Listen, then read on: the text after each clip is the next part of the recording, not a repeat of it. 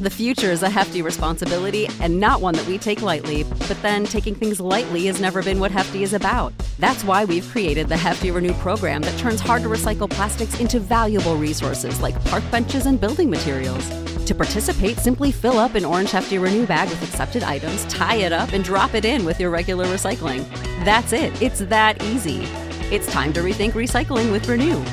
Particular valued resources may vary by geography. More info available at heftyrenew.com.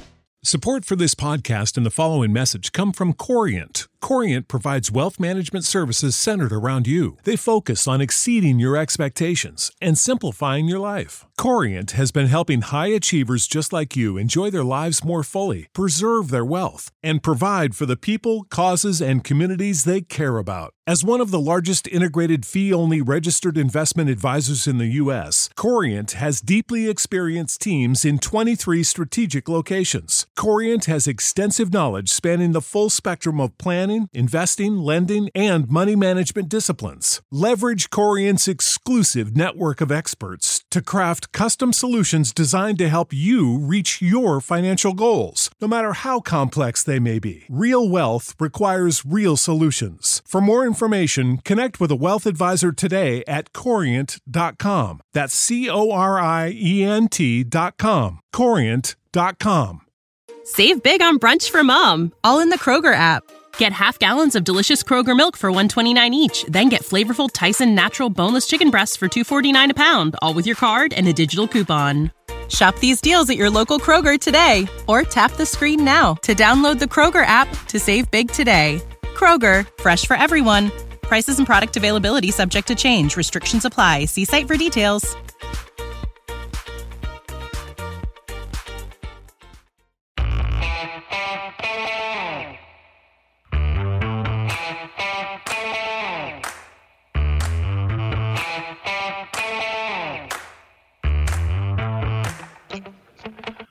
Hi, folks. Welcome to another episode of Film Study. This is Ken McCusick.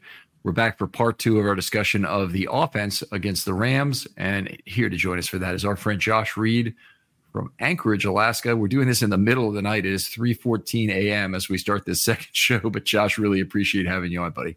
Yeah, thanks for having me. It's only 11:19 p.m. up here, so I'm a night owl, as I know you are too. So I'm still up. Yep, very much. It's nice to be kind of semi-retired at this point. My work schedule completely revolves around what I do with football here, so all of the things are kind of secondary in that regard.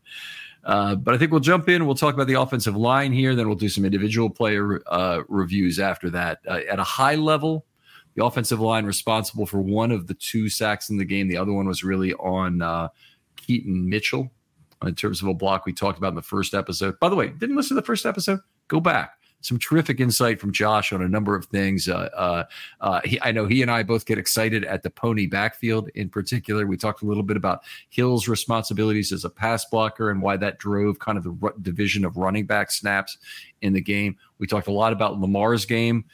Some of the things that he did, we bitched a lot about the clock management on the Ravens go-ahead touchdown drive that should have probably ended the game and didn't.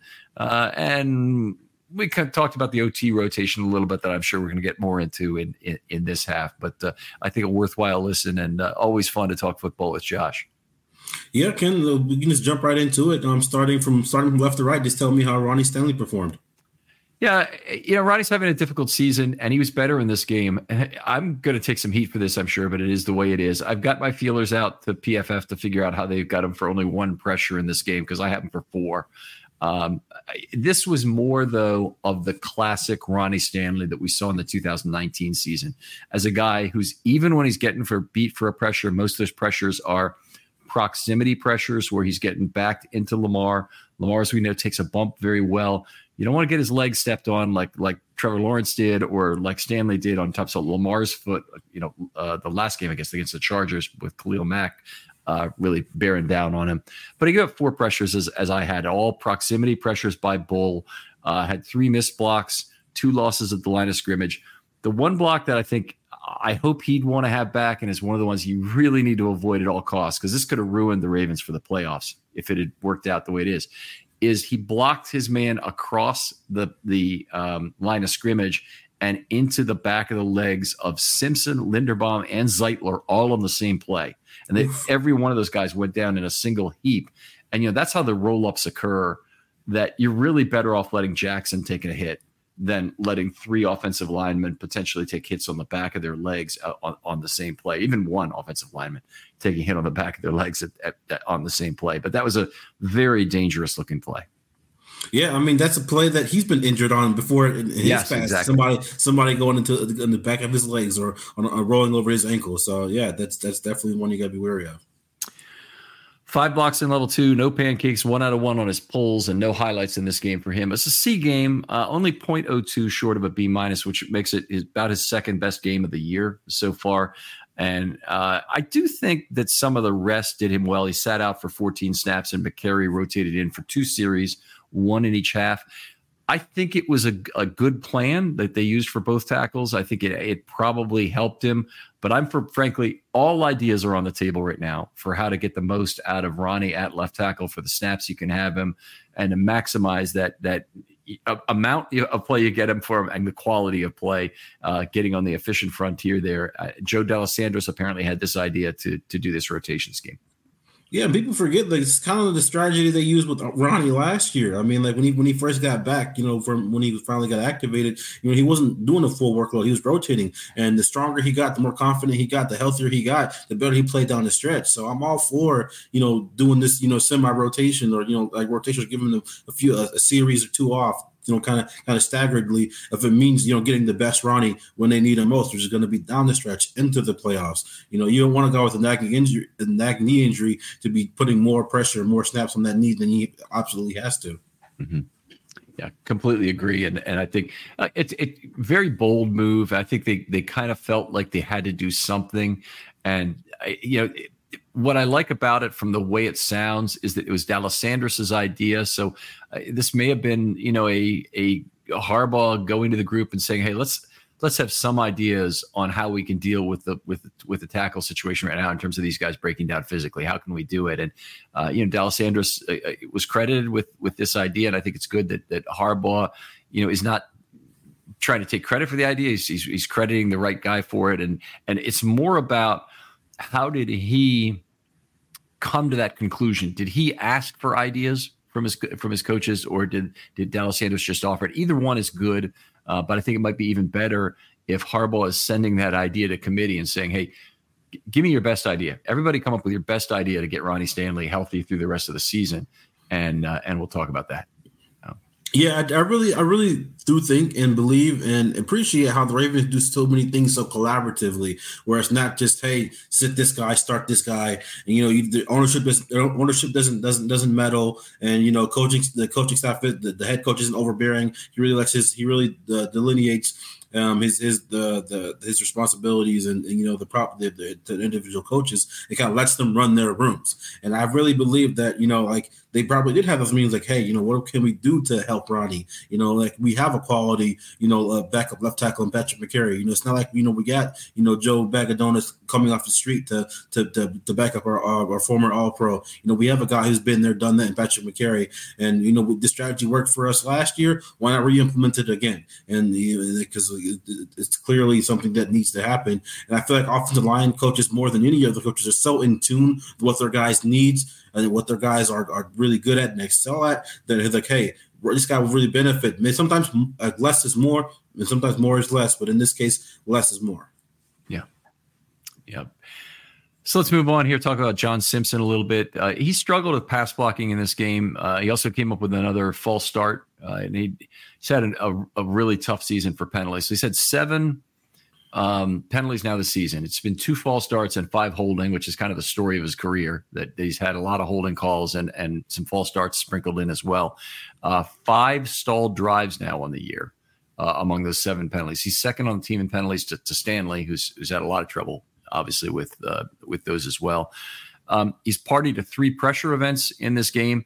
Now, one of the good things is these were Aaron Donald pressure events. He had 1 pressure full, a third of a quarterback hit, a half a sack, and in addition to that, Lamar ran him out of another pressure where he'd already given up a pressure that caused Lamar to be flushed. Lamar ran it into positive yards. So instead of that being either a sack or or a pressure where Lamar threw the ball away or a quarterback hit or whatever, it ends up being a positive play. So he ends up getting dinged on his adjustment for that. But Lamar running him out of trouble is really nice. By the way, that's a big value of Lamar Jackson, is just the total value of sacks and the runs that are on scrambles are usually a positive yards per play. And that's not true of very many quarterbacks in the NFL, even with the higher emphasis on mobile quarterbacks. Usually sack yards exceed scramble yards for most quarterbacks. And it's not true of Jackson. So it's really nice to have that. Yeah, definitely. A guy like John Simpson, just like given that, he plays opposite of Kevin Zeitler, who, who's given his pedigree and his high level of play, opposing teams are often going to line up their best three technique against the Ravens left guard. So that's why he got the Aaron Donald treatment. That's why you saw like in most of the, like if you go into Getty Images or whatever, you look up you get your photos, most of the Aaron Donald snaps are going to be going, his pictures are going to be going against 76. And there's a reason for that. So when you go against the opposing team's best three tech, most of the time, you're going to give up some plays. And you're also going to make some plays. And so, like I said, just given to where he was when he first got here last year as kind of a whim or a flyer to being the Ravens starting left guard throughout the season and performing, like above expectations. I'm pleased with John Simpson overall this year. And like I said, given that he went up against a future Hall of Famer, I think he didn't do that bad. Yeah, it certainly wasn't a bad game in those terms. Let's talk a little bit more about 9 missed blocks in this game. That part was not so great because 5 of those were losses at the line of scrimmage. So those are plays where he might have ended up giving up a pressure or he might have missed his block on a run play that could have had more serious consequences, but it just didn't work out to be that way. The ball was out quickly or whatever on those plays. 3 out of 3 on pulls. That's something he's improved at during the season. He had a very rough start in terms of pulls this year. And definitely had some very rough patches, and he's been better lately. 2 level 2 blocks, no pancakes, no highlights. A D for this game. It actually worked out to be his second worst game of the season. And even includes an adjustment for Donald, less a dinging of his adjustment for the fact that he had Lamar run himself out of a pressure on one occasion. So D for Simpson. People have had worse games against Aaron Donald for sure. He wasn't the only one who got some love from Aaron Donald in this game, by the way. Zeitler got some too, and we're going to get to him a little bit later. Yeah, but tell me about Tyler Linderbaum outside of the Aaron snap that resulted in the safety. How did he do in this game? Well, we got to talk about that as well. He's had some difficulty as a pass blocker in this game, and this is one area where he'd improved a lot. This was a difficult game for him. We'll start with the Aaron snap for starters. It effectively is a 15-yard sack for a safety, okay, on that play.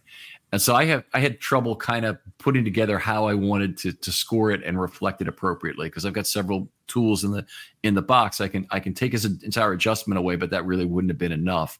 What I ended up deciding is I would charge it as a sack and give him 2/3 of the credit for a sack because there's also a possibility if it's a miscommunication that Lamar also should have been aware and ready to take that ball. But even so, that ball was so wide where it was, and I'm not sure Lamar would have gotten it. He probably would have had a good chance to get his hand up and catch the ball, but the snap was well wide, and then of course we saw what happened. And Lamar had to chase the ball, kick it out of the end zone for the safety. So I ended up giving him a -4 on the play instead of a -6 for a sack. So that was his big negative charge for the game. He did have a half a quarterback hit that he shared with Fa'alele. Those were his only 2 negative plays of the game, but he had other pass plays where he missed blocks. So he had 7 missed blocks total in the game. 4 of those were losses at the line of scrimmage, and 2 of those were plays where Lamar ran him out of pressure. So he lost a lot of his adjustment for that as well. So I ended up with a very minimal adjustment for him on the game. 1 level 2 block, 2 out of 2 on poles, 0 pancakes, 0 highlights, C- for the game. He's had worse pass blocking games in his career in past years, but this wasn't a good one. Yeah, no, and it's like being still even though he's bulked up a bit, still being an undersized guy going against more beefier interior defensive linemen, he's gonna struggle at times, and that's why I'd like to see more plays where Ravens kind of get him in space. I mean, like I just think back to that was he one of the blockers on on Mitchell's 60-yarder against Seattle. Like, let me see some more of Tyler Linderbaum doing that kind of stuff. I'm not saying that he can't go head up with the nose tackle, but he's at best when he's on the move, and he can take out some of those level 2, level 3 guys. Yeah, that play where he kind of sent Jordan Brooks sprawling, but not to the ground, and then he caught up to Jordan Brooks and threw him out of the club on the sideline at the end of that play.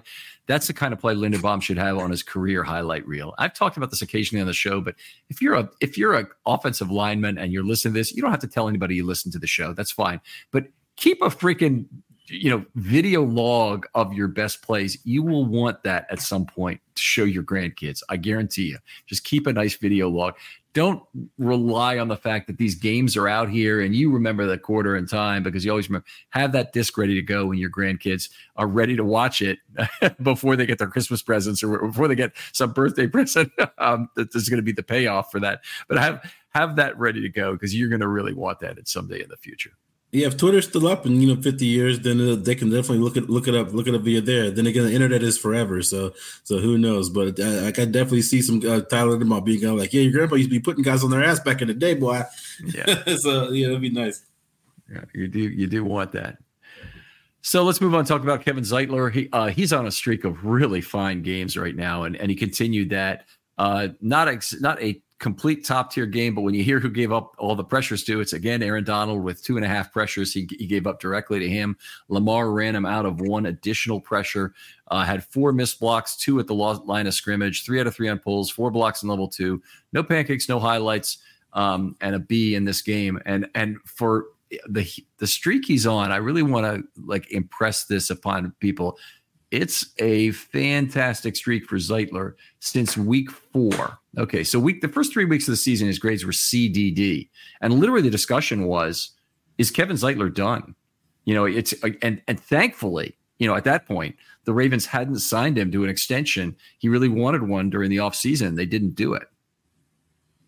Yeah. I mean, guys definitely turn it on. I've seen it reflected in some of his PFF grades have been really high over the past couple of months, and they said he's really been I wouldn't say the anchor in the middle of the offensive line, but he's definitely been the co-anchor with Tyler Linderbaum.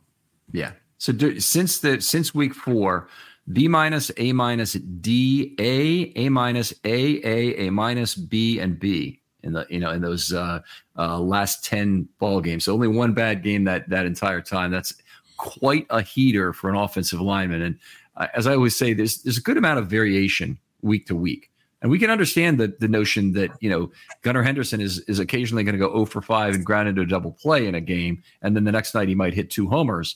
And you understand that day-to-day variation. It's very similar for offensive linemen. They get a lot of at-bats. But they have streaks where they don't play necessarily all that well, or they run into an opponent who has them figured out, and they get a good move on them a couple of times, and it's just something they often have to go back to the drawing board to fix. And there's a lot of results that vary from game to game. Yeah, and that's the thing about playing in the AFC North in particular. The teams in this division really construct their teams to attack the other teams in the division. Mm-hmm. Whereas you don't see that as much as in the NFC East. You'll see the Cowboys kind of beat up on their divisional opponents because they're not really built to stop them, right? And you'll see these Cowboys with these crazy point differentials where they're blowing teams out 40-3 or whatever, because their opposing teams in their division, either they're not doing it or doing a piss poor job of doing it. Whereas in the AFC North, you have a bunch of teams that are historically pretty good at drafting and developing positions that kind of attack the weaknesses of the other teams, or trying to help defend or expose some of the weaknesses on offense and defense. And so that kind of, you can kind of see that at times with some of the defensive fronts that the Ravens go up against, or some of the offensive that the Ravens go up against. Yeah, it definitely. The size in the AFC North has been something that's been kind of a difficult mountain for Linderbaum to climb, and amazing progress this year after having a pretty difficult year against some of the really sizable nose tackles in particular. But that's true of all the players along the line, is they have to deal with some specialists, and Zeitler is certainly no different from the rest of them. First of all, I want to talk about two things with regard to Zeitler. Do you think this is finally the year that he'll make a Pro Bowl? I believe so. Yeah, I believe so. I believe that like not just other people campaigning, but I think that the fact that the Ravens are going to be in more primetime games here down the stretch, and like I said, I think this is. I mean, as much as the Pro Bowl doesn't mean as much, just having that on his resume, you can always say Pro Bowl guard Kevin Zeitler. You don't have to say Pro Bowl alternate or almost got a Pro Bowl. I just think that the Ravens are campaigning pretty hard. I think his play kind of speaks for itself too. I think there are more intelligent fans out there that are because like fan voting is a factor now, and I think that more people will be having more appreciation for him at this stage of his career. Yeah, PFF changed the way we look at offensive linemen when they started grading in 2007. And then they subsequently went back to 2006. But basically, you can talk about the years since then is really the PFF era in terms of offensive linemen. The understanding of who was a good offensive lineman was at a miserable level around the league and a very deferred level in terms of inherited Pro Bowl status that would come along, would often go with the good offenses to start with. That's not such a bad thing. What is such a bad thing is the same guy gets it 9 consecutive years, and you never allow for, hey, this guy, he missed 6 games this year, or things didn't go as well in a particular year. He gave up some sacks or what it might be, or had a big year in terms of penalties. But PFF has changed that. They've now, because they give you such timely results in terms of looking at offensive line play, and it's relative to the rest of the league. A lot of offensive linemen are going to make the Hall of Fame because of it. So Marshall Yanda is a child of the PFF era, who is his career started in 2007. That's exactly when PFF started grading, and he's really benefited from that in terms of his Hall of Fame resume. Zeitler during this period is the best offensive lineman, certainly the best guard, let me put it that way, never to make a Pro Bowl. Still unreal to me that he never has, with all of the things he's done in his career. But yeah, like I said, a lot of it goes with name recognition. People go to turn to the best offensive, to the guy like, oh, this guy's made 3 straight Pro Bowls and stuff like that. So I definitely think that plays a factor in it. But also, like you were saying with the PFF thing, not only do they have those grades, but it's the propaganda. They put them out every week. Like you have the main PFF account tweet it out, or you put it out there and put it in an article. Then you have because they have PFF Ravens or PFF, this like the next person we're going to talk about, Morgan Moses. I just saw earlier today, retweeted it, that he's the highest. He was the highest graded tackle in the league this past week. So if that's a natural segue, you want to get into Moses, let's move on over to Moses. Yeah, absolutely. So I think I said a B for Zeitler for the game. Yeah, Moses, very effective. He was able to sit for 8 snaps in this game. So did not get replaced as much by Fa'alele. I think that's probably appropriate. Nice to see Fa'alele get some live fire out of this too. It wasn't all about Moses. And it's obviously not all. I guess Moses did not need the same amount of rest that Ronnie Stanley did by only missing 8 snaps. They might have found another place to get Fa'alele in. By the time you're going down in the end of the game in the 4-minute drill and overtime, that's not a time you're going to put Daniel Fa'alele in. You're gonna ride with your best horse at that point, and Moses was certainly it. He allowed 1 full pressure, parts of 2 quarterback hits, a 1/3 share and a 2/3 share. He also allowed half a sack in this game. So it wasn't like his record was perfect at all. Byron Young and Hoyt each got him a couple times. Had 2 missed blocks, 1 loss at the line of scrimmage, 3 level 2 blocks, no pancakes, 1 out of 1 on his pulls. A rare case where Morgan Moses goes through an entire game and does not directly connect on a pull, but even then he ran his track perfectly. There's no one to block, and he gets a courtesy point as the trailer on a counter. So that was his only one. But typically, Moses' unbelievable mobility since he's been here in terms of being able to. And it's not something I ever associated with him, but he's been remarkable in that regard. He was the only Raven lineman to have a highlight in this game, and he had 3 of them, all combination blocks, and got a B for the game in terms of his score. So fine game, and it's nice to see Morgan looking more healthy again. They did give him some help on that side, which I thought was good, but he also got the job done in a game with a extended number of total snaps.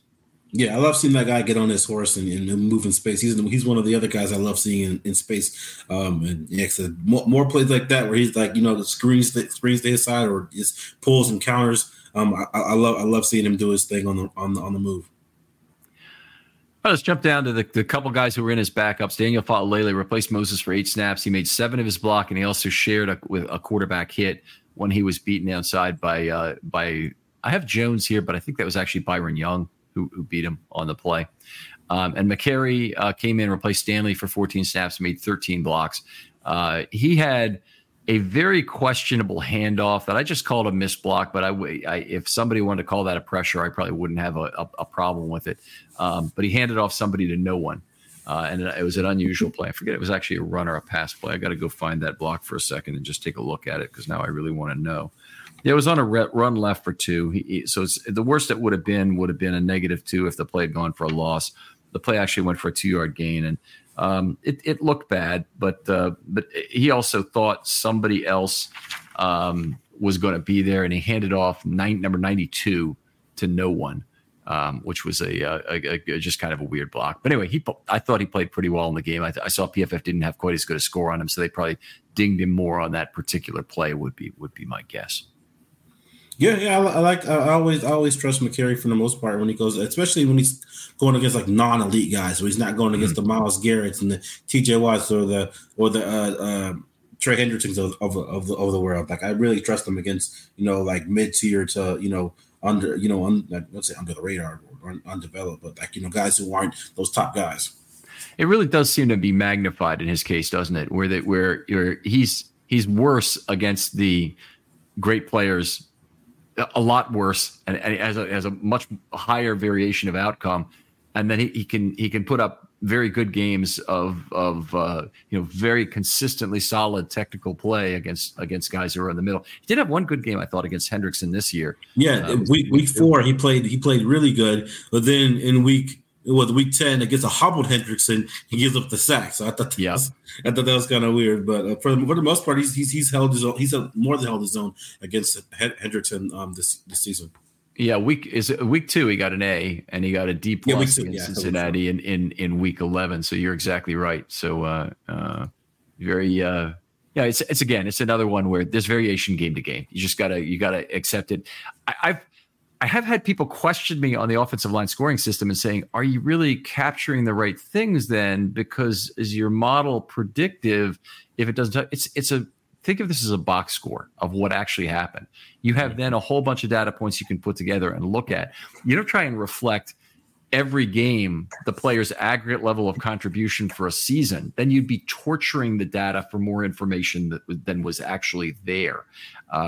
And I'm not a fan of that at all. These resampling methods are trying to say, well, okay, that pressure holds on and is a repeatable one and whatnot. Just report the events as they occurred and allow the data points to build up as they do. And you do that same thing with baseball over a season of at-bats, and you come to a conclusion about the player, and then you don't have to be judging people by their longest home run. And you don't have to be judging for how fast they got to third base on their most exciting triple. It's about it's about hits per at bat. It's about slugging percentage and on base percentage. It's about all the per at bat statistics that they have as offensive linemen. Yeah. All right, let's jump in and talk about some players. Josh, you're the guest, and I appreciate you taking through the offensive line like that. But go through who the players you want to talk about. The first player you want to talk about.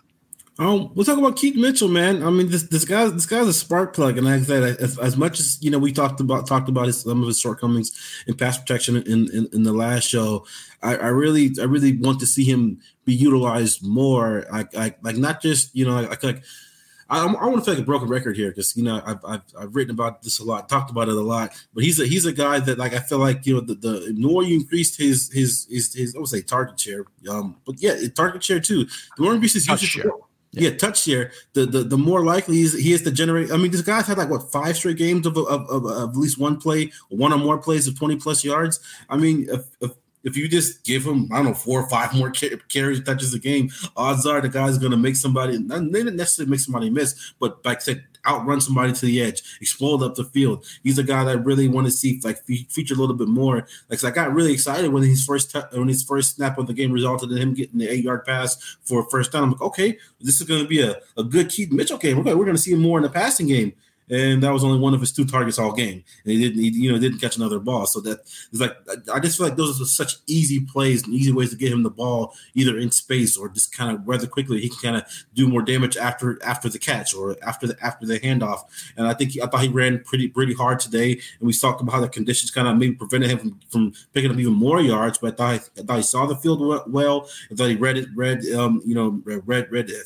had good vision and found those squeezes. Hit him hard. Maybe a little too hard, lost his footing a couple times, but I really like the way Keaton Mitchell played in this game. I want to see him get used even more in the passing game and the running game moving forward.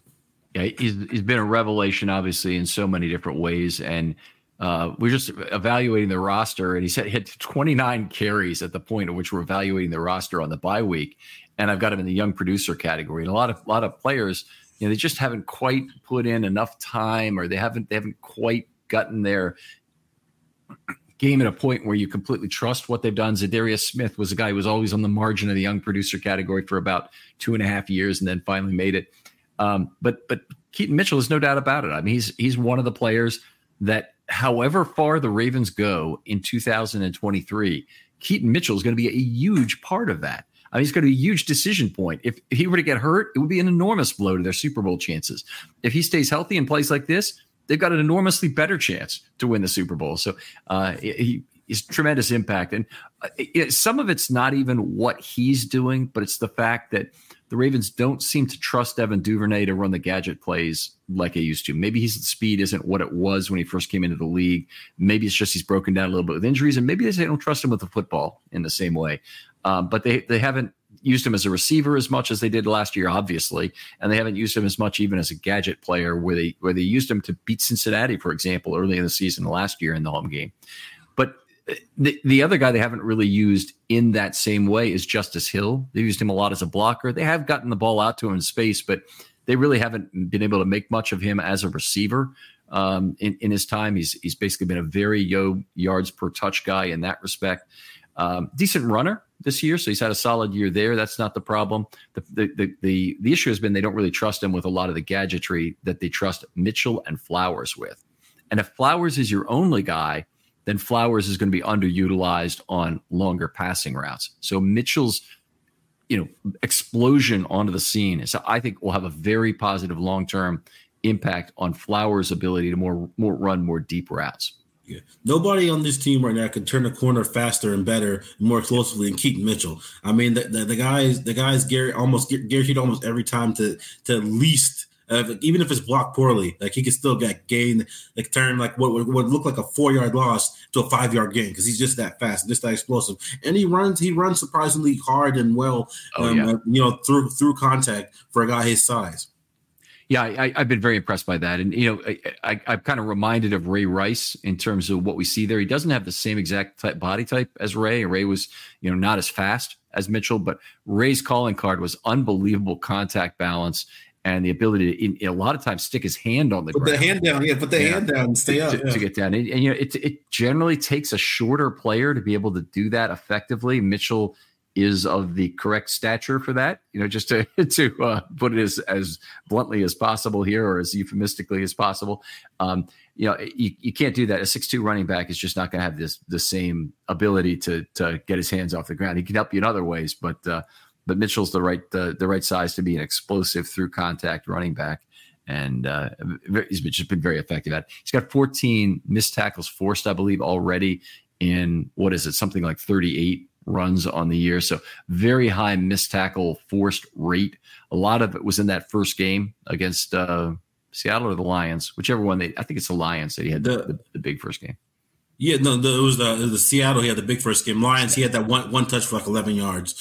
That was just a taste. A taste of what was to come 2 weeks later when he would explode and go off. And he's yet to have a game where he even has more than, I think, like 12 total touches. I think he's only had one game where he's carried the ball more, I think more than 10 times, or at least 10 times. So he's a guy, like, we kind of had this. People were kind of saying the same thing with J.K. Dobbins. Like, let J.K. Dobbins off the leash for the longest time, and then like it took until last year for him to get his first game with over 15 touches in a game. So I'm not saying give Keaton Mitchell the J.K. Dobbins heavy workload that he wanted, but I'm saying just use him more, because the more often you use him, the higher probability that he's going to create more explosive plays. And because there are times when the Ravens offense kind of falls into these lulls in the middle of games sometimes where they need a spark and they need some juice. You're not always going to be able to get that from the passing game, whether it's because a guy drops the ball, or whether a guy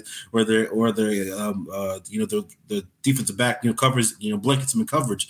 But you can't stop a handoff, unless you blow it up in the backfield. You can't stop a handoff. So the quicker you can get this guy the ball in his hands, the quicker he can potentially make an explosive play. And I just want to see that happen more often down the stretch here, because I just feel like it's going to take this. As much as we don't want to talk about the deep passing game evolving and clicking on all cylinders, Get Keaton Mitchell clicking on all cylinders, man. That's the guy who can really carry this team, but really provide some extra juice to this team right now. Yeah, and he won't necessarily be the guy who closes out games, which is going to be another restriction on his total snap count, because as the game goes on, it becomes harder for you to get him those first contact in level 2 opportunities where you really get the ball to him in space, and then he's devastating. I mean, anytime you get him into level 2, it's he can outrun somebody, he can run through an arm tackle where a guy thinks he has an angle, gets to a point where normally against a lot of backs he'd drag the guy down, and Mitchell's by him too quickly or through the tackle too quickly to do it. I've loved just watching him from that very first touch against the Lions and all through those runs against the Seahawks where it was just 9 yards, 10 yards, 11 yards, and then 40 and 60. This is, if you're not excited by that, by seeing that, you don't have a pulse in terms of watching football. So anyway, I love the way he started off here. Talk a little bit about Flowers in this game in terms of his success. Obviously, had a really fine fourth quarter. The one play where that was kind of wasted was Lamar getting spun around. I'm trying to remember. I think it was Donald. Yeah, it was Donald. Yeah, it was Donald. Yeah. Yeah. Spun around about 360 degrees, finally getting a pass off, and then have Flowers drop it, which was unfortunate. Yeah. But Flowers really did have a fine game. He's not picking up the kind of yards per target we'd have hoped since Andrews was out. And this was a game where they certainly could have used him, but then he came up with two of the biggest plays in the game and a couple more plays on that final drive where he got down quickly, he was managing the clock and no one else was on that 4-minute drive. And then he of course was free for the touchdown on the Aguilar enhanced safety removal play. It's using him in a way that they need to figure out how to do it. I mean, they basically need to figure out how do you drag that safety away. And there's two. I'm going to get excited about this and talk too fast for my thoughts sometimes. But there's two things going on here. One is you want to get the safety out of the way to get Flowers the catch, which happens. But there's plenty of other times you want to have Flowers drag that safety attention and create an opening for somebody else. But running those deep overs like they did on that play is something Ravens need to be doing more of. That needs to be a focal point of the offense where they're getting the, Isaiah Likely throws, Mark Andrews throws, your Odell Beckham slant plays. Actually, that's probably not a good example, but some extended plays to Aguilar that might be a crosser on the field or a crosser on the field to Beckham. They become available because you got these clear out players like Flowers drawing the attention of first and second level defenders or second and third level defenders. It's something that you've got to do more of, both to get him free and to get others free. Yeah, man, that's one of my favorite plays. Back when I used to play Madden, addictively, those play action crossers, man. Just you got that clear out receiver, and and Mark Andrews coming open underneath. I used to eat on that all the time in Madden. I love to see that more because I see so many other teams do it, religiously. I'm just like, man, how can the Ravens do some more of that stuff, man? God damn it! And but as far as Zay's average at the target lowering, I kind of expected this a little bit with the loss of Andrews, just because with the loss of Andrews, you kind of need a collection of guys to kind of eat up some of those intermediate targets. And I knew that some of those routes that are going to be needed for those first down routes and those little sit routes were going to go to guys like Flowers and Beckham. We can get into next if you're done talking about Flowers. Go ahead. Yeah, Odell Beckham, man, he continues to impress. He continues to come on strong. I mean, him and Zay tied for the team lead in targets. You know, their catch percentage is low, but the impact level is high. You know, and that's when you can make the most of your opportunities in the way that Odell has been doing over this past month, especially the month of November. I mean, I'm all for it, man. I mean, as much as people wanted to piss him on about his lack of effectiveness to start off the season. I mean, we're talking about a guy who was off for an entire year, and you know, and then kind of tweaked his ankle a little bit in that week 2 game against Cincinnati. But this is the stretch that the Ravens needed Odell to be healthy for and producing. Is exactly what he's been doing, and I couldn't be more happy with what he's been doing. And this game was another example of that. Just like that, like I said in the first show, that double move in the pouring down rain was absolutely filthy. It was clean and it was filthy at the same time. I mean, he did that. He did the Jordan Fuller dirty on that route. The guy bit on it, and he got his longest touchdown of the season. It was glorious. I think there's a pretty good chance Beckham will get a big contract somewhere else coming out of this year. I think I don't see him staying to play for a discount in Baltimore. I don't think even with playing Lamar and all the things that could bring you, I don't see it. But I can definitely see him going to the AFC South to play for one of 2 teams, CJ Stroud. The future is a hefty responsibility and not one that we take lightly, but then taking things lightly has never been what Hefty is about. That's why we've created the Hefty Renew program that turns hard-to-recycle plastics into valuable resources like park benches and building materials. To participate, simply fill up an orange Hefty Renew bag with accepted items, tie it up, and drop it in with your regular recycling. That's it. It's that easy. It's time to rethink recycling with Renew. Particular valued resources may vary by geography. More info available at heftyrenew.com. For the ones who work hard to ensure their crew can always go the extra mile, and the ones who get in early so everyone can go home on time, there's Grainger, offering professional-grade supplies backed by product experts so you can quickly and easily find what you need. Plus, you can count on access to a committed team ready to go the extra mile for you. Call, click Grainger.com, or just stop by. Grainger, for the ones who get it done. Prescription products require completion of an online medication consultation with an independent healthcare provider through the LifeMD platform and are only available if prescribed. Subscription required. Individual results may vary. Additional restrictions apply. Read all warnings before using GLP-1s. Side effects may include a risk of thyroid C-cell tumors. Do not use GLP-1s if you or your family have a history of thyroid cancer. If you've struggled for years to lose weight and have given up hope, did you know you can now access GLP-1 prescription medications at TryLifeMD.com? We're now offering eligible patients online access to GLP-1s, the breakthrough prescription medication that can help you lose body fat and weight. Listen to what people are saying. It's fun to put on jeans that you couldn't get into 6 months ago. Every morning, I look forward to getting on the scale. For anybody who's struggling with their weight, it's a godsend. And here's the best part. Your insurance may cover 100% of the cost of your medication. So go to TryLifeMD.com to have your eligibility checked right now. Get started today at TryLifeMD.com. That's TryLifeMD.com. Or in Indianapolis with Anthony Richardson coming back this year. Two young quarterbacks who need proven veteran receivers. I mean the Texans have Tank Dell and they got a lot of Nico Collins this year, but to have that veteran guy, I mean they got the corpse of Robert Woods down there in Houston, and then with Indianapolis, I'm not sure how much they want to put in the what's that guy's name? Pittman basket or the Alec Pierce basket, but I know a guy like Odell Beckham will be great, phenomenal for 2 young quarterbacks on the rise who showed a lot of promise as rookies. And obviously those are teams that would have the cap space to handle a Beckham, and hopefully there's void years on Beckham's contract, and there's money to be spent there. The Ravens cannot get caught in the void trap with Beckham, like try and save money on the void years by re-signing him for multiple years. It's a trap.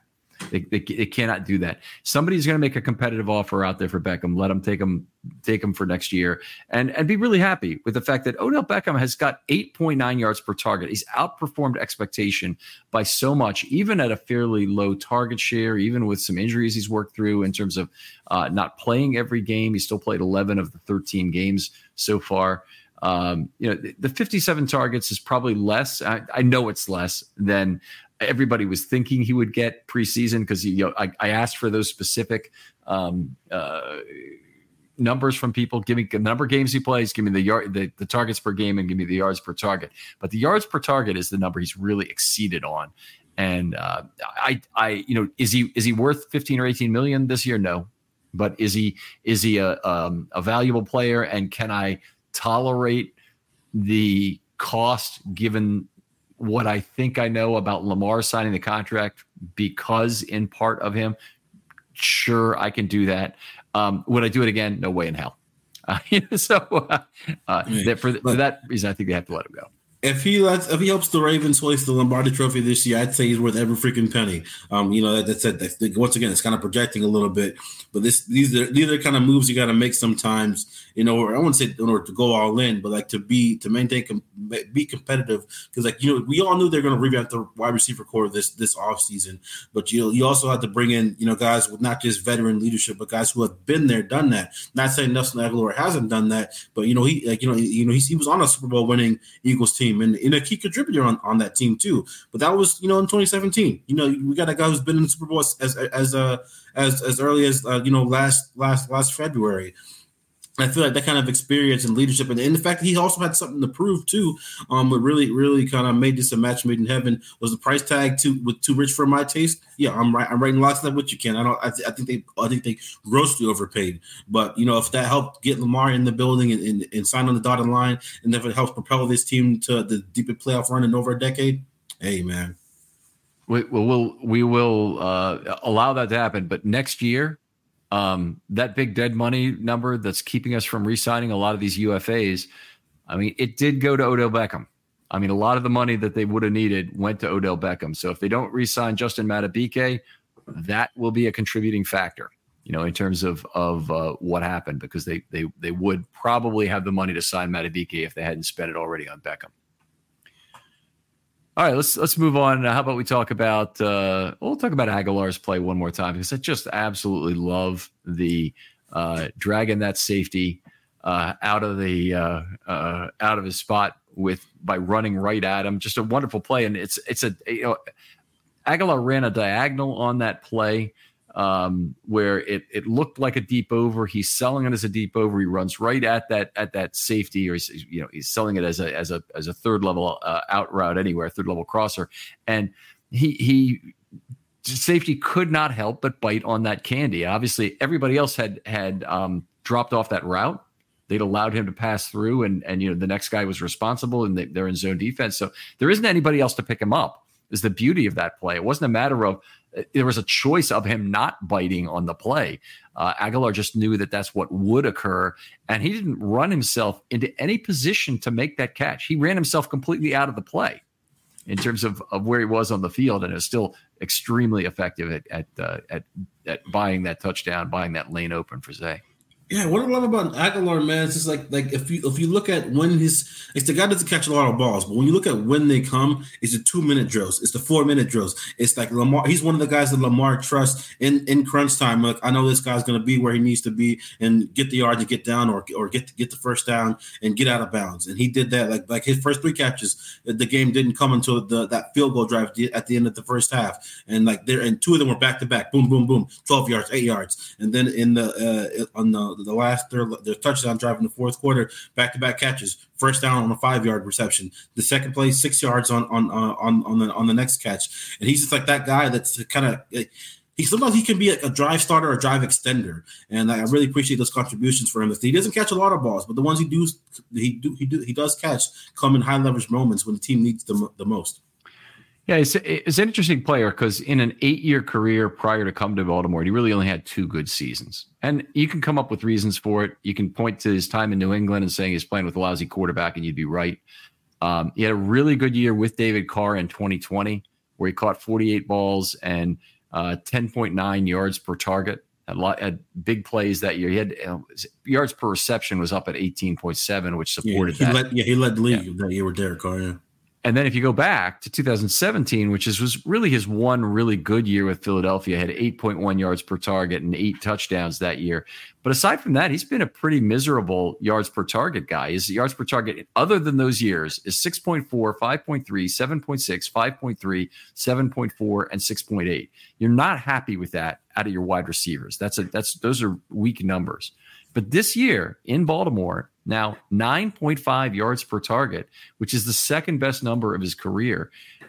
He's been worth every penny. He's been worth every penny in terms of what he's produced. He's been worth that 6th round draft pick that makes me kind of choke to think they gave it up at the time, or it certainly was. And he's hasn't demonstrated any of the really negative things from last year in terms of having a high drop rate and some of the other poor yak rates and whatnots that he's had in New England. He hasn't demonstrated any of that. So he's the Ravens have really found a way to utilize him that I think's much better than how he has been the rest of his career. And sometimes when you don't funnel the ball to guys because you're not paying them the big bucks, they kind of like trying to make the most of their opportunities. You'll see less focused drops because a lot of times with him struggling early in his career, he struggled with drops, right? Because he wasn't looking the ball in. He wasn't. Well, when you're only going to get that ball thrown your way 3 or 4 times in the game, you make damn sure that you get your eyes on the ball. You're looking it in, catching it with both hands, putting it away. And so you've seen a lot of that from him. A lot of clean catching, not a whole lot of body catching. And like I said, sometimes less is more. Yeah. I said one other thing about Aguilar that has been very good, and he's continued with this year. He's played in every game. The guy's only missed 9 games in a 9-year career. And that's really unusual for any position. But you look at a player like Beckham, who's going through a lot of injury issues. I haven't heard one thing from Nelson Aguilar the whole year in terms of an injury. He's probably got something, but he's playing right through it, and we don't know about it doing that. But he isn't. I don't believe he's been on the injury report. I was about to say that I haven't seen him on the injury report not once. I look at it every week. Who's your next guy? Isaiah Likely. I wouldn't say this was necessarily his breakout game just because he was the beneficiary of busted coverage, but it was just another example of him stepping up and seizing the opportunity of more extended snaps with Mark Andrews out of the lineup. And I was happy to see that the Ravens didn't just use him heavily in one half like they did against the Chargers and then completely go away from him in the second half. He was making contributions in both halves as a pass catcher, and he said got his first touchdown of the year, and he didn't just and the fact that he made sure he finished in the end zone was great too.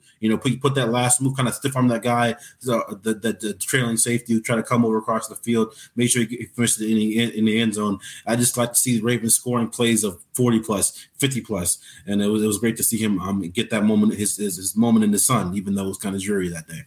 Yeah, it's a great point about him being able to get in the end zone on that. Absolutely critical that he do that, and it was great to see that. The other thing is just the last 2 games, he caught it catching 9 out of 13 balls, and really it started way back at the Seattle game when he caught 4 out of 4. He was in exile for this offense. He didn't have a target in 4 straight games between weeks 4 and 7 of the season. He had 3 catches out of 4 to start the season. He 32 yards, so nothing really special. 8 yards a catch is okay, of course, but his one drop, he was a huge one that helped. It was one of several plays that helped lose that game against Indianapolis. That if everything would be different right now, the number 1 seed would be all but sealed up if they had won that game against Indianapolis. And anyway, they obviously didn't. It was something that stuck with Likely for a while, unfortunately, and they had trouble reintegrating him into the scheme. He wasn't even playing a ton of snaps, but it's been great that without Mark Andrews, the light switch has gone right back on, and he's been able to be a very key member of this offense the last 2 weeks. So extremely happy with that. Yeah, and then he showed more as a blocker too as well. Both him and Kolar. I'd like to see Kolar get a little bit more utilized in the passing game, just because given how prolific he was in college at Iowa State. But like I said, it's only one ball. It's so many mouths to feed. Yeah, that's always the way with the Baltimore Ravens is nobody's ever happy with their total touches, and I'm glad we haven't heard that directly from any players so far this season. Beckham probably is thinking it. He's probably thinking you ought to get more targets in this offense. When you're winning. Yeah, when you're winning, hopefully that cures everything. I'm with you on Kolar. Really sad about Duvernay too. He's on IR now, and probably a pretty good chance we don't see him again this year, would be my guess. If he's on IR, he's out for 4 weeks. If he comes back at all, it would be during the playoffs. If he's available during the playoffs, I don't know if the Ravens bring him back because they really haven't utilized him so far this year. So it's been kind of a lost season for Devin Duvernay. And I hope wherever he goes next year, he lands on his feet, and the Ravens fans hopefully realize, what he's contributed to the organization since he's been here. He's going to one of 3 places. He's going to the Rams, the Niners, the Texans, or somebody else who runs some variation of the Shanahan scheme. That dude is, like I said, for all the comparisons he got to Deebo Samuels, throughout his career, he's like a match made in heaven, one of those offenses. Even if he has lost a step a little bit, that kind of dynamic skill set is something that those teams would definitely get the most out of him. And I'd be happy for him, especially if he ends up letting the Ravens any sort of compensatory pick. I doubt it, but it'd be nice to see Duve thrive somewhere else. How about Miami? Possibility for him? Yeah, that was the other one. Miami. I know they have Cedric Wilson and Tyreek Hill and Jalen Waddle and even Braxton Berrios, who's a former Pro Bowl returner in his own right. But like I said, those kind of offense, they can never get enough of those kind of guys. They River Craycraft and all those kind of shifty, gadgety guys. They eat those guys up because they churn them out and they use them a lot. I feel like that is one of the things the Ravens are going to be looking at during the draft, or maybe during the undrafted process, is another raw speed guy like Mitchell. I mean, effectively a guy who is a undervalued asset that somebody else says, I don't know about this guy as a pass blocker, or I don't know about this guy. They really, honestly, they don't want another guy who's an exact Mitchell clone, because that would really limit them in terms of who they would need to have on the field on passing downs. But they'd like to have another receiver maybe who's got a size limitation, or another, but is tremendously fast, that gives them that one other gadget guy they could run with. But I think that's, they're going to go through. They have a lot of gravitational pull on those draft picks in terms of where they need to make them. Offensive tackle being the place I think they absolutely must start with. Cornerback, a huge need. Edge rusher, they really are kind of running out of young guys, although Ajabo will be back next year. There's a lot of need for those high round draft picks right now that they have. Yeah, we'll see. Usually when rosters get played in the way that I feel like the Ravens roster is going to get to a certain degree, is usually it comes as a result of a deep playoff run. And like I said, if losing these vital key players results in the Ravens hosting the Lombardi, I'm all for it. If they fall short, I'm gonna be a little butthurt. Yeah, and what the Ravens do in the year after they win the Super Bowl, very important. So if they do win the Super Bowl this year, it doesn't mean you try and re-sign everybody and go for another one. The 2001 Ravens, they did try and re-sign everybody, and they put themselves in a pretty deep cap hole that they had to go through a rebuilding year in 2002. Now, it wasn't a bad rebuilding year because they had a ton of talent on that roster in places like the defensive line. They picked up Ed Reed and Will Demps, and they immediately replaced the safety group. And they had a ton of guys, Anthony Weaver, that came in right away and got to play at a high level right away. But it's not the kind of purgatory you really like to put your season ticket holders through right away. 2002 ended up being a very exciting season for the Ravens. They hung in, they fought like hell. They weren't very good defensively, but they fought like hell to try and be a team that could compete. And by 2003, they were great defensively again and competed. So I don't fear change. And the last time they had a wholesale changes was in 2019, right? After the 18 defense got dismantled to a large degree, they had to rebuild that on the fly. They brought in Earl Thomas, which totally didn't work in terms of the things. But a lot of the other changes they made, they were able to get young and get good on both sides of the ball very quickly. So, and the same happened in after the 2012 season. They had that. I wouldn't really call 2013 a down year, but you kind of expected with all that mass exodus with Matt Burke and Ray Lewis and Ed Reed and Donnell Bolden. And Bolden. I mean, really, that Bolden was I feel like was really the one that kind of killed them. I know they were trying to do their best to re-sign Donnell Ellerbe so that they wouldn't have that gaping Ray Lewis-sized hole. But I feel like, losing a guy like Bolden, really kind of, hamstrung them. I would say for years to come, because they got Steve Smith the year after that, and they were like right back in the mix in 2014. But that 2013 season, I feel like that team with Anquan Bolden would have made the playoffs. It would have been it would have been a better chance for them to make the playoffs, I would agree. And then who knows, they would have had to take on another cornerstone contract with Bolden, probably. Don't know what he ended up signing for with the Niners. I'm trying to remember. No, so they traded him to the Niners. So but then the Niners signed him. Yeah. Then they signed him. Yeah. So they in order to they had a actually, I guess they could have just kept him around for the 1 year and then let him walk on the contract after that year, because he was still under contract, I believe, for $6 million or something, which was a lot of money then. Yeah, but did they only trade for like a 6th round pick or 5th round pick? Something like real low. So it was an alternative to cutting. It was just salvage value. So it effectively was a cut. And I know that people want to bring that up and say, oh, they traded him for a 6th round pick. Well, no, they didn't. They cut him. They cut him, and they got some salvage value then, which was the 6th round picks. Anyway. There's only one other player I want to talk about here, and then we need to do some other things with MVPs. You got your 3-2-1 list of MVPs ready? If you don't, Josh, you can do that right now. Yeah.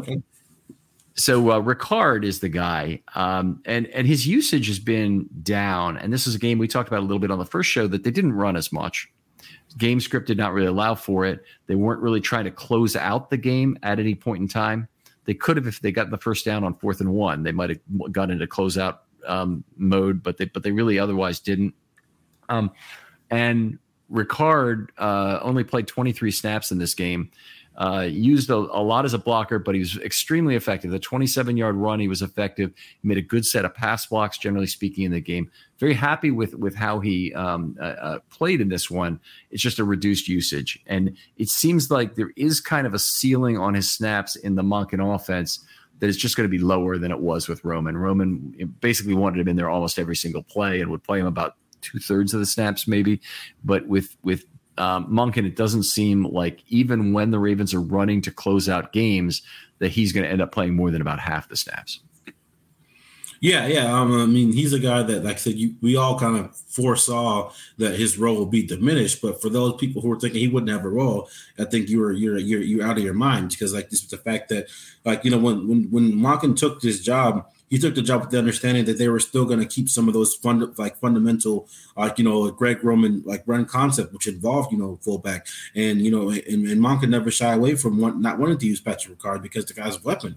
I mean, he's a weapon, not just in the sense that, he's a pretty unassuming check down option, but the fact that you can get this, he's almost like another puller, an offensive lineman in space, a guy who moves better than even some of your offensive linemen in space. You can get up on the high horse and make those 2nd and 3rd level blocks. And like I said, like that one highlight that's kind of circulating through Twitter right now of him kind of taking the guy out the club and sitting him on his own bench. Those are the kind of things that you get with a guy like Patrick Ricard, who can kind of help you set that physical tone, along with a guy like a Gus Edwards. So I think while his role is diminished, it's still, to me, somewhat invaluable.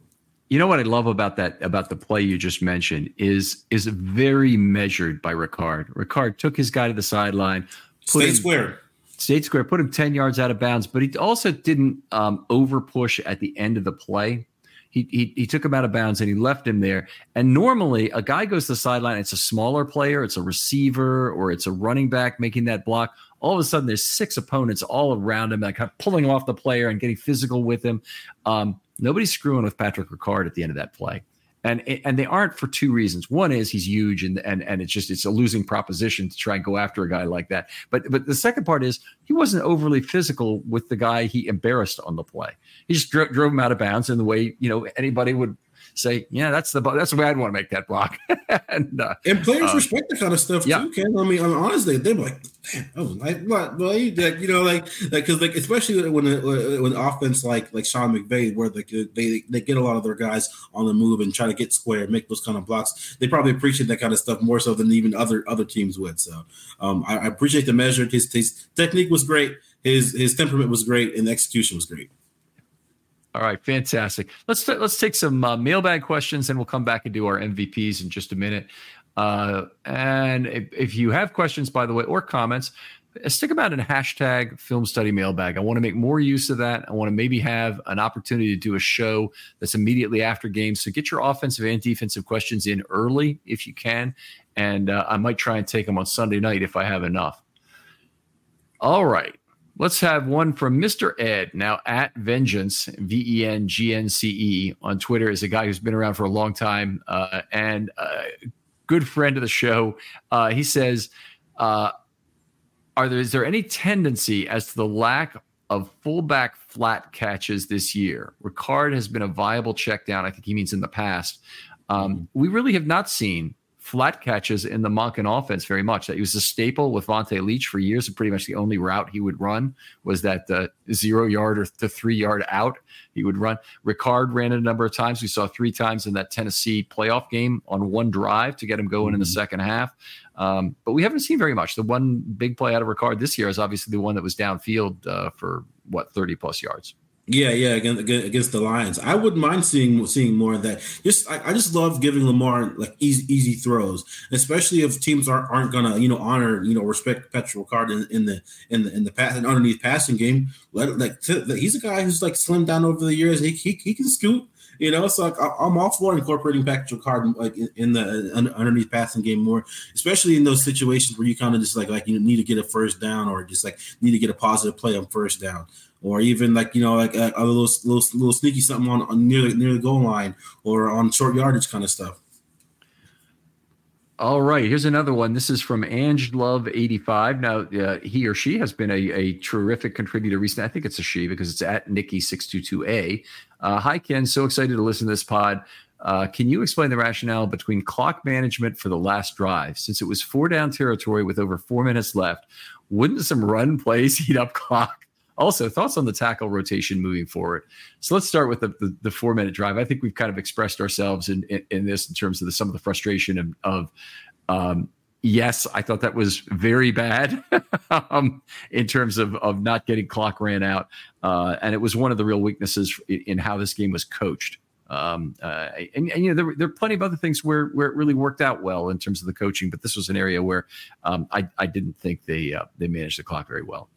Yeah, we talked about in the first show. I'm locked up in there with you. You had a 4-minute offense that you had to execute, and you executed in 3 minutes and 25 seconds. Yeah. So, what about the tackle rotation? Do you think the Ravens stay with that the rest of the regular season? Yeah, I think especially I really part of me think it'll be somewhat opponent based. And also, if you're really running the ball well and kind of scoring quickly, or if you're when it comes to that Week 16 matchup against San Francisco, I don't know if you want Patrick McCarry out there against Nick Bosa, even if it is for a handful of snaps. Same. They got Chase Young on the other side too. I don't know if you want Daniel Falele out there against Chase Young. Protecting not Lamar's blind side, but just those are two elite edge rushers that you're going to be dealing with, and especially late in games. Now, if it's like early in the games, or if you're, maybe you get a lead on them early, and kind of want to lean on them more in the run game, I'm all for it. Keeping that rotation up. But when it comes to gotta have it situations or pass heavy scripts as natural ebbs and flows of the game, you want your best guys in there protecting your $250 million man. Yeah, I agree completely in terms of how you laid that out in terms of game script and when you're in a mode where you have to catch up, have to pass. That's one thing. I think they will look for every opportunity to rest those guys, end of games, blowout games. If they've got a chance, they're gonna want to do that. Unfortunately, it's not obvious that the Ravens are going to have blowout games. They might. They might blow out Miami. They might blow out Jacksonville. They might get a chance in Week 18 to rest some starters. And if they do, I think it's quite possible that Stanley and Moses might be active. Top of the list. but just, yeah, or they might be active and they might just ride the bench, and the two of them are play the start and play the whole game. And you there's going to be a whole bunch of players you're going to want to sit. You're going to want to sit Marcus Williams. You're probably going to want to sit Kyle Hamilton, even if he comes back and plays before then. Yeah. It's just so many players. It's a long list of guys you're going to want to rest. I really hope the Ravens have things locked up by week 18, so I can get my guy Salah some playing time, man. Like he's been inactive this entire season thus far. I don't want to see him be activated because of injury, but it's just something that's near and dear close to my heart as a fellow Alaskan. He grew up in Palmer, Alaska, up until the point he was a freshman in high school, and I'd love to see him get it, especially the Ravens Steelers game. I know it probably won't be as high as stakes, but for him to get his first activation, maybe he gets activated before, but gets is active before that. But if his first taste of regular season action comes against the Steelers in Week 18, I'd be a happy man. Well, that would be something to look forward to. And I guess if he was active for that game, there's actually a pretty good chance that he plays. He was active as a 9th offensive lineman already once this season. He didn't play. Yeah, they didn't play him though. Yeah. So anyway, I think that's a great question from Nicky. Really appreciate you contributing on almost a weekly basis here. Let's go and see if we can get one more good one here. Let's see. Okay. No, we got one about the defense here. And I thought we had one earlier that somebody asked that was offense related. Okay, here's a good one from Spencer Peterson, and he's done pods before, but he said he's struggling to think of an example of a player who improved their credit balance more in the minds of the fans as much as Tylan Wallace did in just this one game. Great point, by the way, Spencer. And by the way, that's a comment, which is terrific. That we want those. We don't have to have questions. But can you think of another player who's improved their credit balance in a single game? By more than that, maybe a player who'd been down a little bit. Nelson Aguilar has been kind of a gradual build up in the bank account as the year's gone on. Odell Beckham's had some big games for me in terms of improving the credit balance relative to where I thought he was at the start of the year. How about Brandon Stevens? Maybe as a guy who, it's funny you say that. I'm currently working on something about this being another like his play that particular play being another example of a redemption arc for the Ravens. I mean, they have so many guys that have I wouldn't say underperformed, but fell short of expectations or haven't clicked in their career just yet, or maybe coming off of down years that have come up with huge plays throughout the course of this season, and that was that for him. And he said, as far as the over the course of the season, definitely Brandon Stevens. He's the guy that's kind of he kind of did come out of nowhere. He's a guy that was kind of hanging around there, like he's supposed to be focusing on safety this year, but then through roster construction throughout the offseason ended up playing corner. Now he's established himself as one of the better corners in this league. So over the course of the season, I got to say Brandon Stevens. But as far as like this off of that one play, got to give it to Tylan. Yeah, I agree on the one play for Tylan. The other guy on the Ravens, I think, who deserves credit for improving his game the most from last year to this year would be Linderbaum, who was frankly grossly overrated by PFF. It's not that PFF did anything wrong specifically, other than they combined their grades wrong, and people were not looking at those pass blocking and run blocking separately and saying we've got a pass blocking problem here, although he's already a great run blocker. And now he reshapes himself. He did some things to make himself a better pass blocker. It showed up in terms of him now transforming himself into being one of the better pass blocking centers in the league, which is nice. To me, that might even be a bigger change than Stevens. Stevens had already kind of been, not that I really had unreasonable expectations, but I had hopes that he could at least be an average corner based on how he finished the last year. And, that's where the Ravens' area of need was. And what was really special about Brandon Stevens is that he's jumped in and he's filled exactly the need that the Ravens had. Tyler Linderbaum, there's never any question, but he was going to start at center both last year as a first-round pick and then this year again. So, but his level of play has improved by so damn much with that pass blocking improvement. Yeah, absolutely. All right, let's talk MVPs. We'll take them down 3-2. We'll count them down 3-2-1. Who's your number 3 guy? All offense, right? All offense. Number 3, I'd go with Odell Beckham, man. He's a guy that going against his former team really stepped up for the Ravens in this game, led them in receiving yards, tied for the lead in targets, came up with some huge aside from the touchdown, the dude came up with some huge conversions for chunk gains too, going down to the ground to get a ball, working the sidelines to get a ball. And like I said, even though he only had the 4 or 5 catches, he really made the most of them in this game. Yeah, outstanding game for Beckham. He's my number 2 guy in terms of yardage. He's really getting it done right now. Yards per target just a big improvement over what he was doing early in the year. And the Ravens really need that. They need someone to step up in terms of, continuing to convert on yards per target opportunities. Beckham really took advantage of the game conditions, I thought, and he was the best at doing that. His double moves, and he had time to make double moves in this game. They didn't really connect on a deep ball to him where he was matched up against a receiver. They did complete, obviously, the touchdown pass that was decidedly deep, where he wasn't matched up against a corner, I should say. But the reason he wasn't matched up against a corner there was that he lost the corner in terms of his move. But he really took advantage of the field conditions and the extended play to make good plays. My number 2 guy. So I guess we go to my number 3 guy next. Yep. So my number 3 pairing, I cheated, is Flowers and Aguilar. Flowers, not a huge game in terms of yardage per target, but that combination on that play, followed by Flowers' conversion of the 2-point play, just absolutely enormous. And I can't leave Aguilar off the list because he was such a big part of setting that up. It's funny because those 2 guys were my number 2, just because of the game-winning play and the part that they both played in it. But just like Zay with his his entire fourth quarter really, and then Nelson with the party play, that game-winning touchdown. Zay, I never heard of the term octopus before, but because he got the touchdown in the 2-point conversion, he got the octopus. Both of those guys coming up clutch for the Ravens when they needed it most on that final drive of the fourth quarter. They get my number 2 MVP spot split down the middle. All right, your number 1 guy. Gotta be Lamar Jackson, man. I mean, you gotta be Lamar Jackson. I mean, the man, the myth, the legend.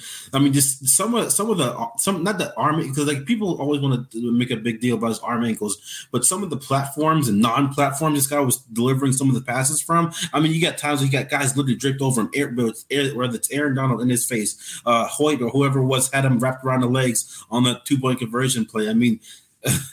Just the way that he truly is the tide that raises all ships in this offense, the ultimate equalizer, the ultimate elevator. I mean, he masks your deficiencies and elevates, the things that you do well on offense. I can't say enough about Lamar Jackson, man. I mean, I know his stats don't necessarily tell the story of the truly transcendent season that he's having this year, but to me, this game was just another in the long list of masterclass pieces that he's had throughout his career. Yeah, it was a very good game, no doubt about it. One, interception, underthrown ball, I can live with that. Given the other balls he had on target in this game, really his effectiveness as a runner was a big deal. He slightly outperformed his opportunity set as a passer. But it's what he did as a runner to get away from pressures in this game really saved the Ravens from getting behind the sticks more often and having less of a chance to convert on some series during the game. So I think he's the obvious choice. It's not a game where there were a whole bunch of individual standouts offensively. So it's a pretty easy game to pick Jackson. There wasn't a 120-yard rusher in the game that just had to get it, and there wasn't a 100-yard receiver with 2 touchdowns that need to get it either. So Jackson is kind of the obvious call on this one again, and the boring answer, but the right answer, I think. Oh, most definitely. All right, Josh, always a pleasure to talk football with you, even between 2 and 4:30 in the morning, which we've done again tonight for the 100th time. Probably not quite that many, but a lot of times. Tell folks where they can find your work online. Well, you can find all my Ravens content at BaltimoreBeatdown.com. I try to churn out daily content for them as much as I can. And between that and my full-time job up here in Anchorage, Alaska, working for Anchorage Daily News, you can find me on Twitter at JoshReed907. That's where I post a lot of my stuff and engage with my readers. All right. I've got to take the time sometime to look at your stories in the Anchorage Daily News and just take a look at that. I hope it's not a case where I'd have to be out there and get a subscriction in order to look at it, or there's only going to be one article or something like that. But maybe there's an archive somewhere you can just share with me personally of a story or two you've written for up there, because I'd love to read your work of covering local Alaska sports, and I think that'd be a lot of fun. Yeah, I covered some national stuff too. I mean, there are players, like there are athletes and people from Alaska who are out there doing doing great things beyond our borders. The top ranked women's volleyball team in NCAA right now has a girl from Soldotna, Alaska, Andy Jackson, the star freshman, wrote a whole feature about her last week. And there are guys, J.C. Schumacher, who attended school up here. He just won his first World Cup. He didn't win, but he got his first World Cup podium finish. And I've done stories on those people, and I've done stories on the guys in the NFL who are doing stuff. But whenever you want to look at some of my stuff, man, just let me know. Even if you don't have a subscription, people who don't have subscriptions, they want to read my stuff, I can always just send them a copy of the text. Okay, hey, that'd be great, and feel free, Josh. I'd legitimately love to read that to get a handle on how you write up a nice human interest piece, which it sounds like a lot of this is. In terms of there's a human interest piece to a lot of these Alaska, and the pride really shows through in terms of, are you Native Alaskan? I know I've asked you this before, but I can't remember. Were you born up there, or were you born somewhere down below? I was born and raised in Anchorage, Alaska. Graduated from West Anchorage High School in 2014.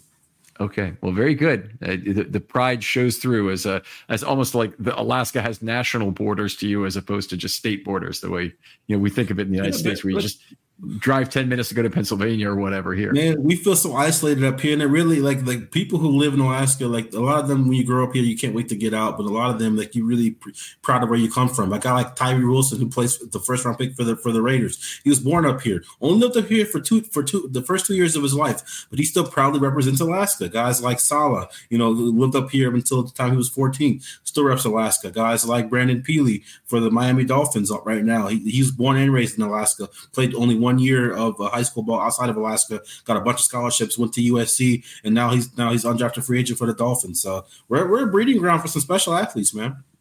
All right, my friend. Other folks out there, if you'd like to be on a Film Study Short, hit me up. DMs are always open on Twitter, as you know. Love to get more questions in #Film Study Mailbag. Hit us up. Start hitting up with questions or comments right after the game if you'd like me to address them on a special episode on Sunday after the game. So it's just an opportunity to get another little short content out there. There are some great questions. There's one today I had to say, we need to set this aside for a short of its own. The question is too good to handle, and it's probably a 20-minute question all to itself. But I'm looking forward and hoping the guy wants to do a short on that. But I want to hear your thoughts, and this is how I meet new people and eventually find people like Josh who get on and talk about offense or defense, or they're on all off season. Josh is extremely prolific as a writer, and so he comes on for the draft. He comes on to evaluate, these 2-player shows and all the various series that I run during the off season. Josh always seems to be a part of those. So really have appreciated that relationship with him and hope to build it with more people. Josh, thanks again for coming on. Thanks for having me as always, Ken. And we'll talk to you next time on Film Study.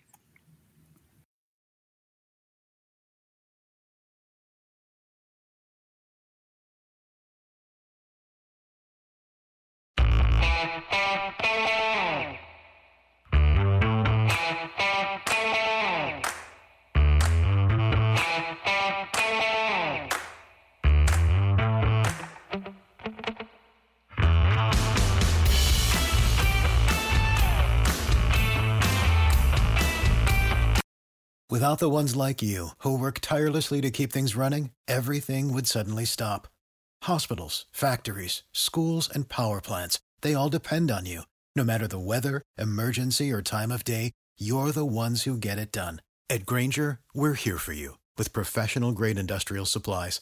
Count on real-time product availability and fast delivery. Call, click Grainger.com, or just stop by. Grainger, for the ones who get it done.